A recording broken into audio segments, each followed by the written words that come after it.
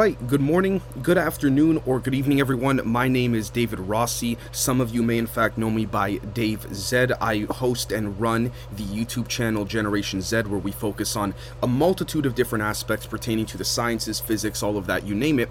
But I'm also the founder and CEO of SALT LLC, which stands for Strategic Analysis and Assessment of Longitudinal Technologies. I'm extremely grateful, humbled, and delighted to be here, and I would like to state that before we move forward with this presentation, I would like to thank all of you for being understanding of this being a pre-recording, simply because I did in fact need approval for this presentation to be publicly presented. So, the reason I call today's presentation A New Perspective on Old Physics is because I would dare to postulate that what we call classical mechanics or classical physics, whether theoretically the models on paper or in the laboratory, are by definition being put on notice by quantum mechanics, particularly in the different areas in which SED, stochastic electrodynamics, has found a way over the decades to merge a semi-classical concept of physics with a quantum unification, which has then ultimately led to the discussion of, stochastic electrodynamics being on its last leg, and that merging itself into the overall quantum unification of such. Hence why I call today's presentation A New Perspective on Old Physics, specifically focusing on mass, time, vacuum extractability, and quantum unification. Now, before starting this presentation, to give an overarching concept of more so the philosophical motivation behind this, is that according to Dr. Niels Bohr, there are trivial truths and then there are great truths. The opposite of a trivial truth is plainly false, but the opposite of a great truth is also true. What's interesting about this is that I find there to be a unique correlation between this particular quote, obviously the rest of the presentation that I'll be giving today, in addition to a claim that we could all potentially agree on here as people that are interested in the sciences in a multitude of areas, which is that a New York Times article from May 4th, 1935, over 100 years ago, discusses how Einstein attacks quantum theory because he finds it is not complete even though it is correct, which speaks again to what I just brought up a minute or two ago, this sort of mergence between a semi-classical model and a quantum unification, if there could be one, if at all.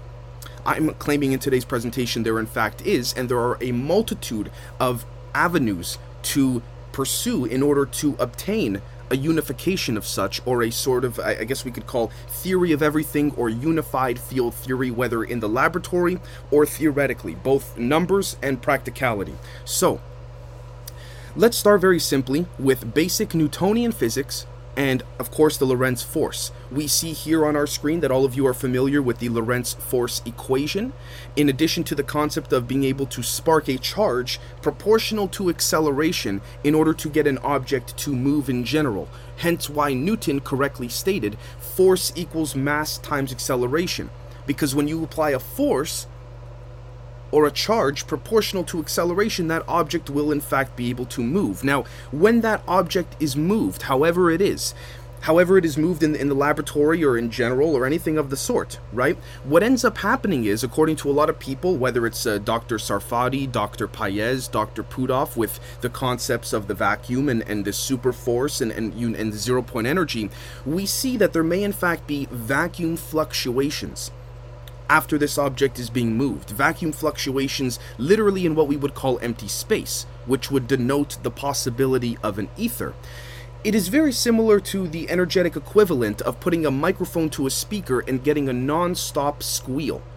The particles generate the fields then, I guess we could say, collect the particle fluctuations and then quote-unquote spit out new or fresh particles, if you will. So it is one giant cosmological feedback system overall.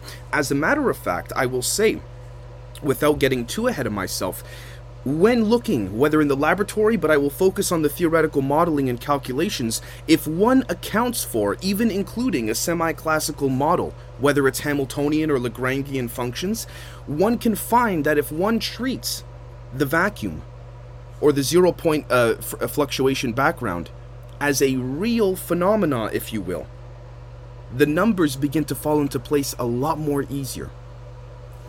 With that said, I noticed some very peculiar similarities over the decades. As a matter of fact, even over the millennia. We see on the far left-hand side the infinity symbol, in which we are all familiar with. We see in the center part of our screen here, we see the Ouroboros, which seems to be quite reminiscent of the infinity symbol. And then on the far right-hand side, I would like to point your folks' attention to a presentation by Dr. Pudov, in which was conducted, I believe, I could be wrong here, but in Stockholm in the 1990s, where we see that even Dr. Pudov himself had claimed that the particles generate the fields allow the particles to fluctuate, and it's a constant, giant cosmological feedback system, very similar to that of a toroid field. With that said, I would like to point out that I found a very peculiar historical pattern, particularly pertaining to the far left-hand side, which is one of Dr. Salvatore Paez's patents, in addition to the middle picture of on the screen here, which is from, I believe, the 1400s, when the Knights Templars were in ancient Egypt, approximately. And at the very bottom, we see here what I have not coined personally, but would call pine cones kissing, if you will, from ancient Samaria and Mesopotamia. Now, when we take these three images and we cross-reference them with the quantum viewpoint of the hydrogen wave function on the right-hand side, we find some very interesting similarities with respects to the visual geometries of such. Now, this then brings us to a postulation in which I am postulating that Newton's third law is wrong. In other words, for every action there is not a reaction so much as there is an anti-action. Anti, specifically meaning the ability to perturb and manipulate a consequence of an initial and or inertial action from the gauge symmetry point of view within the local metric of whatever one is effectuating or attempting to effectuate. Now, the question then becomes, if so, what would these anti-actions be based on? I would like to point everyone very strongly to Dr. Pudov's paper, Electromagnetic Potentials Basis for Energy Density and Power Flux, particularly where he says here in his background discussion, quote, "Though little discussed, there exists a rich literature on alternative definitions of electromagnetic energy density and power flux, the general purpose of which has been to attempt to bring clarity to some of the ambiguities associated with the standard definitions," end quote. Again, what we're seeing here is that the potentials themselves, the electromagnetic potentials, are the foundation for this new type of energetic phenomenon, dare I say, allowing for COP, coefficient of performance over 1, to occur, not just in a power sense of being able to power the home, but perhaps even in a propulsion sense, and in many other areas as well, but we'll stick with propulsion and inertia for today's presentation, generally speaking. So, one doesn't have to believe me, or have to, listen precisely to what I'm saying, or adequately, so much as one would need to even look at Richard Feynman's quotes, and we see here that the source of such quotations and lectures are cited accurately down below, and I quote, "In the general theory of quantum electrodynamics, one takes the vector and scalar potentials as the fundamental quantities in a set of equations that replace the Maxwell equations. The E and B fields, the electric and magnetic fields, are slowly disappearing from the modern expression of physical laws, and they are being replaced by A and phi, or again, the magnetic vector potential and the magnetic flux itself. As a matter of fact, fun little side note or side story, this is just a general approximation of the story, but when Richard Feynman and John Wheeler had found that the A field could in fact be separated from the B field, particularly within that of utilizing the del cross operator, it was thought, because of the amount of power extraction from the potentials, of which we see here Dr. Pudov is arguing, that it was initially thought that the power, because of how, I guess you could say, extravagant it was, the output compared to the input, was vastly outdoing the input. And so it was thought initially that this was just an artifact of the mathematics. People thought, my gosh, it can't be possible, but it turns out that there's enough energy in the room that you are sitting in, theoretically, to evaporate all of the world's oceans, if you could get it all up in the room. But this is in fact feasible and has been calculated. Now, I would like to focus particularly on the Lamb shift, Willis Lamb was awarded the Nobel Prize for showcasing that the vacuum's alteration, and to be specific, when I say the vacuum, I say the ether, I'm speaking of what we call empty space. The vacuum's alteration of the energy level of an electron resides within the hydrogen atom, which is interesting because the difference in energy frequency units, or the bandwidth, if you will, is a very particular number in the megahertz range, which is something I would like everyone to very kindly keep in mind. And the energy density of such exceeds that of the sun's surface, which speaks to the idea that if it could be extracted, if this power could be extracted via mechanisms like the Lamb shift or Casimir effect or van der Waals forces or anything like this, the numbers seem to substantiate the ability to, again, attain such vast amounts of power. Now, the question then becomes, could this be used practically? Could it be extracted for practical use? Such may imply, when I mean such, I'm speaking to the Lamb shift concept, that when the vectors are summed to zero, both theoretically and in the laboratory, the potentials become more quote-unquote real than the fields themselves, due to making something real, quote-unquote, from nothing, or from empty space, which ideally would speak to the concept of as above, so below philosophically. It would speak to this idea of, again, order from chaos, something from nothing. Generally speaking, merging physics with metaphysics, and I will be more specific, I assure you. And I also would like to state that I agree very avidly and strongly with Dr. Sal Paez when he says that science without philosophy is like a seed without water.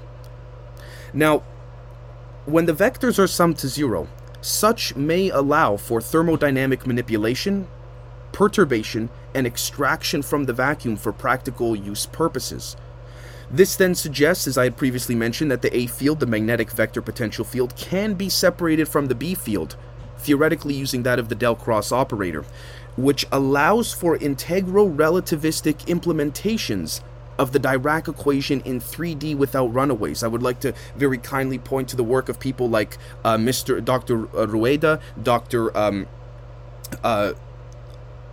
Bernache, forgive me, the names off the top of my head, Dr. Pudov, Dr. Sarfati, Dr. Davis, many others, I will say.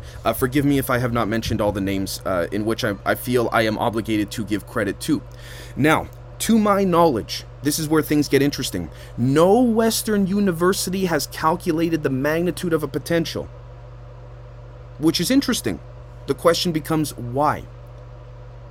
I think it's because if one goes to read the original papers, circa mid to late 1800s, not what someone wrote about the papers, but the actual original sources, Gibbs, Heaviside, Maxwell, Lorentz, pointing, we will find that even the standard pointing theorem, of which is generally all of our engineering models are based off of today, in practicality as well, the standard pointing theorem denotes that a potential is infinite and reaches out far way past the wire. So for example, if electricity does not run through the copper wire, it hugs the wire. And then the magnitude of the potential is literally infinite. It stretches out way past the wire. So, at best, maybe I'm incorrect here, but at best, I could only find within the Western universities that potential intensity is accounted for, which is interesting because that is very different than the magnitude of a potential. Again, potential intensity seems to be calculated in the textbooks that I have read upon researching for this presentation today, based off of an intensity of a potential that is just based off of an arbitrary unit point charge, randomly stuck in empty spaces, they call it. But even in that regard, the standard pointing theorem speaks to this concept of the potential being infinite, going way past the wire.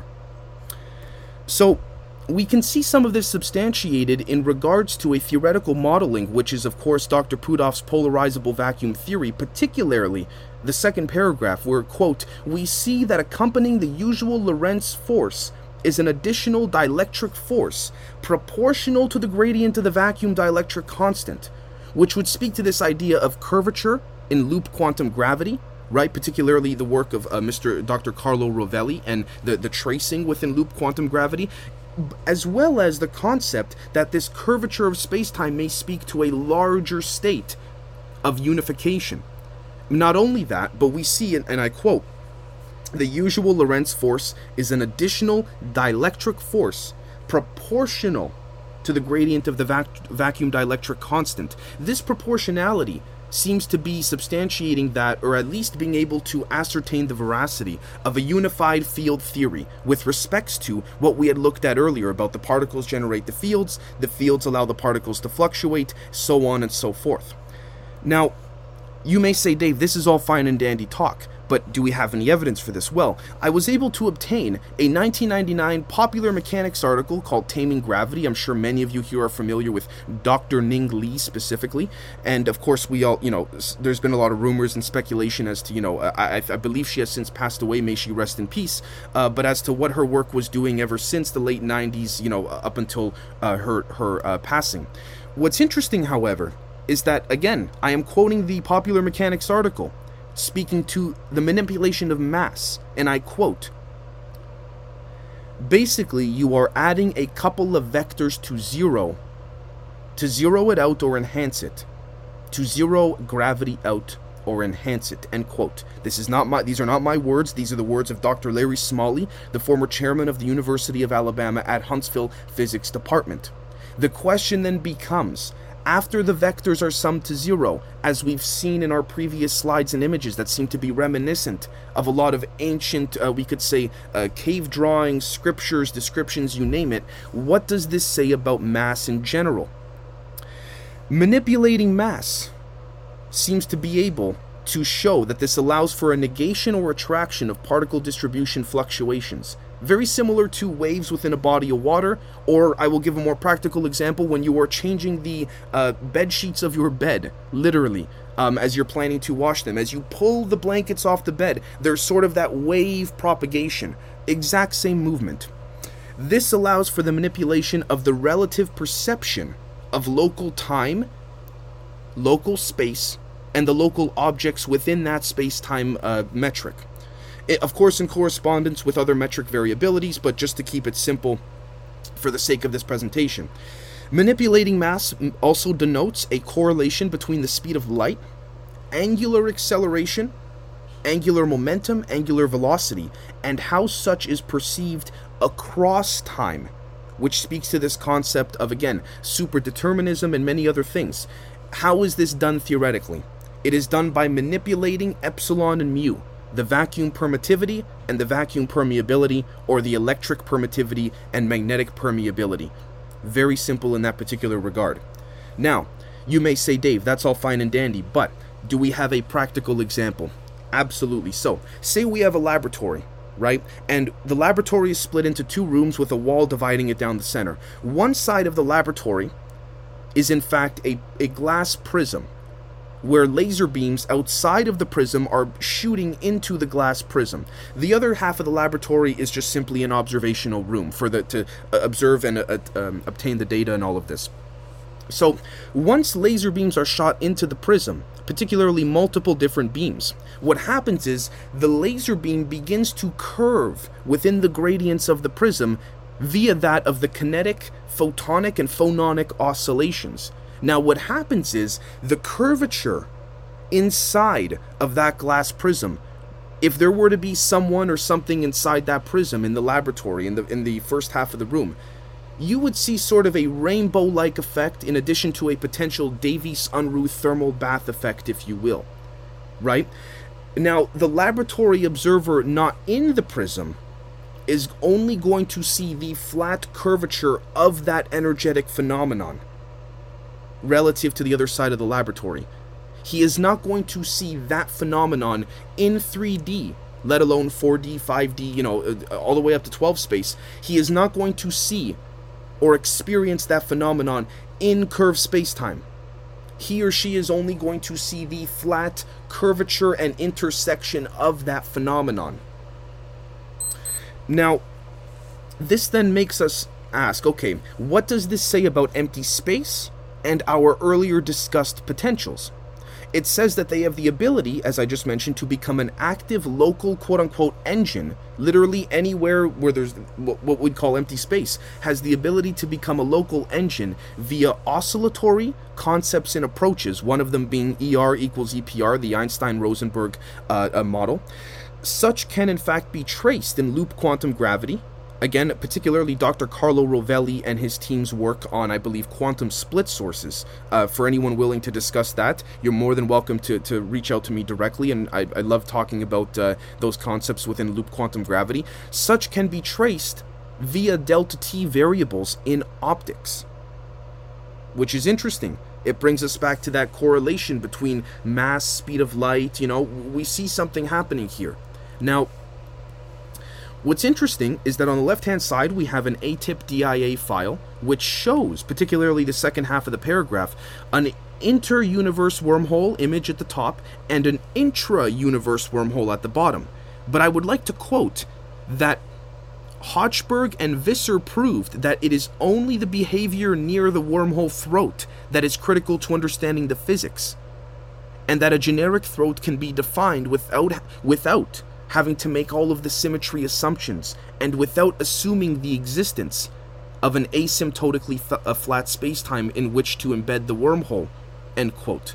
Which is very, very peculiar, because it speaks to this idea of, again, the pine cones kissing. If one can understand the tip of such pine cones kissing, as we looked at some of the images prior, whether modern or ancient, we will find that there seems to be an understanding of just knowing what the tip's geometrical values and functions are, and limits, and symmetries. We can then integrate it exponentially to the rest of that wormhole in a Lorentz propagative sense, What I mean by this essentially is that if we were to look at a paper by Dr. Ibison and Dr. Pudov on the Lorentz 3D Dirac, we could say, integral relativistic 3D Lorentz Dirac equation without runaways. I'm paraphrasing that paper, forgive me, but we will find that you can in fact implement the Dirac equation without it having runaways in an integrated relativistic form, which is very, very peculiar, particularly when we notice that over here on the right-hand side of our Wikipedia page, again, noticing here when we're looking at physical optics, there are, and I quote, there are different forms of the pointing vector. The most common are in terms of the E, B, or E and H fields.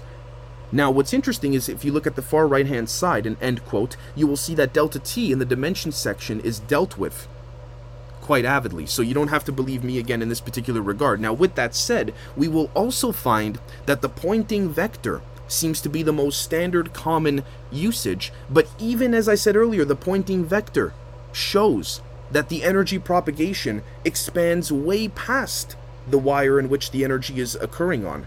The magnitude is infinite. Same thing with the field, by the way. Now, the question then becomes, if we're following Hochberg and Visser's approach here with respects to Dr. Pudov and many, many others, the wormhole throat behavior may in fact propagate what we call time. This inertial frame of time is propelled from the zero or starting point of the vector summations. So we see on the left-hand side image that the 0 point, literally the coordinate where it says 0, the very bottom right of the left-hand side image, is the beginning of a gradient's curvature, as Dr. Pudov's polarizable vacuum paper showed, that is, again, proportional to the propagation of this vacuum dielectric constant, of which the speed of light also seems to be proportional to as well. Now, those within the field of this energetic phenomenon would experience wormhole throat behavior very differently than that of those external to the field, very similar to the prism example we had given earlier. Now, you may say again, Dave, this is all fine and dandy talk, but what are some ways of practicality and using such vacuum energy to be extracted in the laboratory? Well, one way is a charged plate collapse. Now, for propulsion or inertial uses, it's not practical. As a matter of fact, I believe this was a proposition brought forward many decades ago by Dr. Robert Forward, I believe at Hughes Laboratory, under the Air Force Research Laboratory. I could be incorrect about AFRL there, but his whole hypothesis was, well, if I bring a bunch of stacked plates together, aluminum plates, and I charge them electrically, because of the Casimir and van der Waals forces and effect, the energy could be extracted from in between the plates, and then we can store that energy for use. Now, for propulsion and inertia, it's not practical. But it does lead to many other things, like what we now know to be flat panel displays and many other things of the sort. The reason it's not practical is because it takes far more energy to induce an effect on the plates being charged compared to what you would extract from the effect in between the plates. A second variation, of which seems to be far more feasible, is a plasma punch or pulse. Basically, guys, a very high-tech version of rubbing your feet on the carpet and touching a doorknob to get a jolt or a shock, right? You can also pulse certain mechanisms with respects to these plasma oscillations and resonances and what have you. But another way, for those interested in work with liquids and water, is a sonoluminescence angle. Again, light and liquid, where very fast turbulent fluids with bubbles in the fluid collapse the bubbles due to, again, the zero vector pressure force. The vectors are being summed to zero.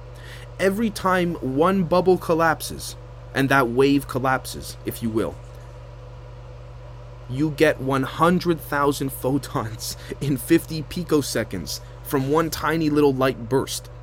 So this is a very, very, very big effect. This is not some small stuff. Now, various other practical forms are indeed feasible as well, in which do not, in my opinion, both based on theoretical modeling and experiments in the laboratory, in which would not require superconductors or metamaterials. I have nothing against them. I just want to show in this particular presentation that superconductors or metamaterials are not necessarily always needed, in my humble opinion. But again, that's just me. Now, the current issues or concerns, because again, we can talk about how this is all great, but how can we address it, and then how can we help resolve or solve it? The current issues or concerns are that anything utilizing the U1 models, whether it's in classical electrodynamics, whether it's in chemistry, whether it's in optics, you name it, the U1 models across academia will not work because they assume a flat space-time. So numerically they will fall apart. This also speaks to the laboratory observer with the prism example. The scientist who is not in the glass prism is only seeing the flat curvature of that energetic phenomenon, which the U1 model will show, but that's the limit. That's it. So the U1 model assumes a flat spacetime which disallows and prevents seamless lattice ion angular integration into the spacetime metric, of which could be calculated again with Ricci tensors, Hermitian operators, and many, many other tensors as well, just to give some idea for those that are on the theoretical side of things. Now, again, we addressed the problems and concerns. Let's take a look at some of the solutions. Some of the solutions I would propose would be SU2 group symmetry, particularly Dr. Miguel Javier, I believe out of MIT, but I could be wrong as to that particular university. In addition to E.T. Whittaker's 1903 and 1904 infolding paper as well. I would very strongly advise people to look at that. Of course, Richard Feynman's scattering operators. And very specifically, these last 2 points, I'd like to give an example for the chemists, or for those interested in more so in chemistry, to pursue a concept of stabilized disequilibrium, both in propulsion, but I'm going to use a chemist example here. So when people say for example, there's an energetic phenomenon, and they see some type of sulfuric acid, they think, or some type of what's been called, sort of gooey spider web, it's been called sometimes, angel hair, if you will. A lot of people say, oh, that's just sulfuric acid. I would beg to differ. Why do I beg to differ? Well, say in the laboratory, practically, we have an acid and we have a hydroxide, and we neutralize the two. It is normally known, particularly within the U1 models, as it's been taught to all of us, that during the neutralization of these two chemicals, the acid and the hydroxide, there is supposed to be a heat coming from that neutralization. In other words, there is supposed to be an exothermic reaction. But in this particular case, there isn't. So that tells us there are some peculiar properties within this particular acid and particular hydroxide that allows for disequilibrium to become stabilized in conditions where it normally would not be stable. So that's why when people say, oh, look, that's just sulfuric acid, I don't think so. There are some peculiar properties that are creating a situation where, again, disequilibrium could be stabilized. Now, SU2 group symmetry as well allows for the space-time peak across the local metric to occur. So the left-hand side image, we have a space-time metric, generally speaking, for those that are more visual. And on the right-hand side, for our visual friends again, we have a sort of, I guess you could say, peak in which would occur from the metric once certain conditions are met. Now, there may in fact be a potential longitudinal lock-in with these transverse waves. So again, if we were to focus on the glass prism example in the laboratory, the experiencer inside of the glass prism, or this energetic phenomenon, would experience something of what we're looking at right over here. In addition to, again, a possible Davies-Unruh thermal bath effect, but this would be the visual. Now, the external observer, of which I believe to be the case in which much of the literature today in quantum field theory, loop quantum gravity, SU2 group symmetry, is showcasing the viewpoint of the external observer. The external observer would see something like this. Not necessarily the entire template here, but I'm speaking more to just, again, a flat intersection curvature where the blue shift, red shift begins to, create more of a propagative effect that Dr. Puthoff and many others with respects to space-time metric engineering have discussed, where, again, sort of like if we took a bed sheet on one's bed and just kind of whipped it up, would be the same way in which when the space-time metric is voided, after the vectors are summed to zero, what then happens is there's a sudden blue shift in energy in the thermal spectrum.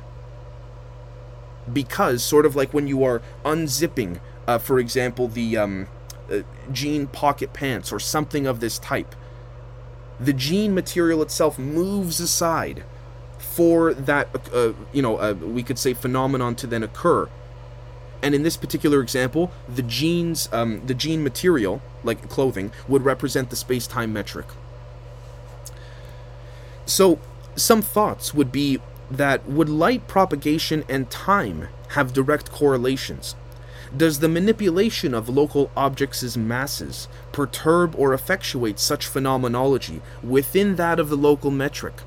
And does time exist within photonic and phononic resonance and propagation? These are some thoughts that I think should be or could be avidly explored. Now, I would like to thank, truth be told, people from the APEC community, folks from that I've spoken to privately, whether from DOD or otherwise, or from even around the world, for providing a tremendous insight into angular geodesic acceleration, which would allow for such energetic phenomenon to occur. And when I say energetic phenomenon, I'm speaking to a multitude of different potentialities, not just for propulsion. Now, we have the four known forces, as we know. We have the strong nuclear force, the weak nuclear force, the electromagnetic force, and gravity. The question becomes, is there in fact a missing key, particularly within general relativity? If we were to follow along Einstein's concept and, given the Schwarzschild metric and all of this metric solution, is there a fifth force that unifies the other four? Maybe there's more than a fifth force, maybe there's multiple forces or multiple integrative approaches. And not only that, but are there multiple ways of tapping and or accessing this fifth force? That becomes another very avid question I think could be pursued based on the previous slides I have presented and or of course interpretations from folks in the audience and your own thoughts as well. Now, I would dare to say, this is my humble opinion, multiple avenues towards the same undergird or underlying source would be Dr. Puthoff's zero-point energy, of course, and his papers, Dr. Salvatore Paez's superforce, Dr. Sarfati's EVOs, exotic vacuum objects, and of course Existics from our great friend and APEC community member Gavin. I would like to thank our friend Gavin for coming forward in the way that he did, particularly in the APEC WhatsApp group chat for helping others in the community understand and explain his concept of existics and how it could be unified both with classical models and in many other ways as well. I do not mean to speak for Mr. Gavin, but I'd like to thank you, Gavin, for coming forward with your existics. It's a fantastic model in my opinion. Now, again, we are speaking to the different avenues of which this source could be tapped. Now, there are in fact in the laboratory multiple avenues of extraction, energetic selection of frequencies, etc., which would be high frequencies, low frequencies, and potentially unknown frequencies and bandwidths both above and below the current electromagnetic spectrum and the thermal artifact, particularly dealing with the thermal artifact more so on the lower levels of the thermal artifact, in addition to, acoustic ranges and auditory phenomena, if we'd like to call it such. A practical example of a theoretical concept or situation where, again, I'm trying to push the limits here a little bit deliberately, in the sense of, we see that out of the Institute of Electron Physics, the Ukraine National Academy of Sciences, some tremendous people put out a paper on the essence of SGME, which stands for Slightly Generalized Maxwellian Equations. What's interesting is that after the paper was released, the paper had talked about dismissing the Dirac equation for a moment. There seemed to be to allow for more of a unified model with respects to Mr. Krivsky and Simolkik's work. But the paper was immediately attacked.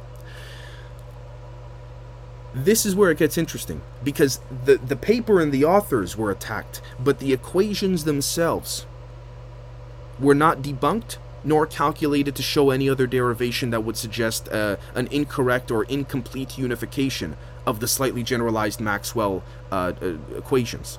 So it gets interesting, right? We see, for example, that people will attack papers, but not necessarily say, okay, here's the math to show why it can't work, right?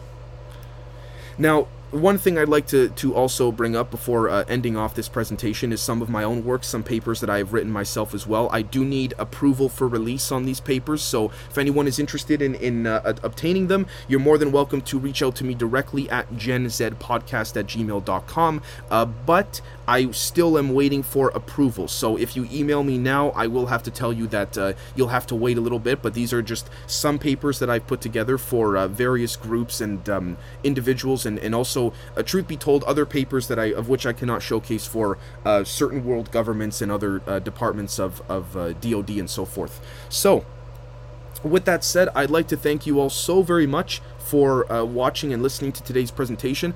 I hope this provided a little bit more of an insight into really going back to the basics of Lagrangian and Newtonian physics, and then trying to, I guess we could say, understand such from there, whether theoretically, and then of course bringing it into the laboratory, and then being scaled for commercial and consumer use.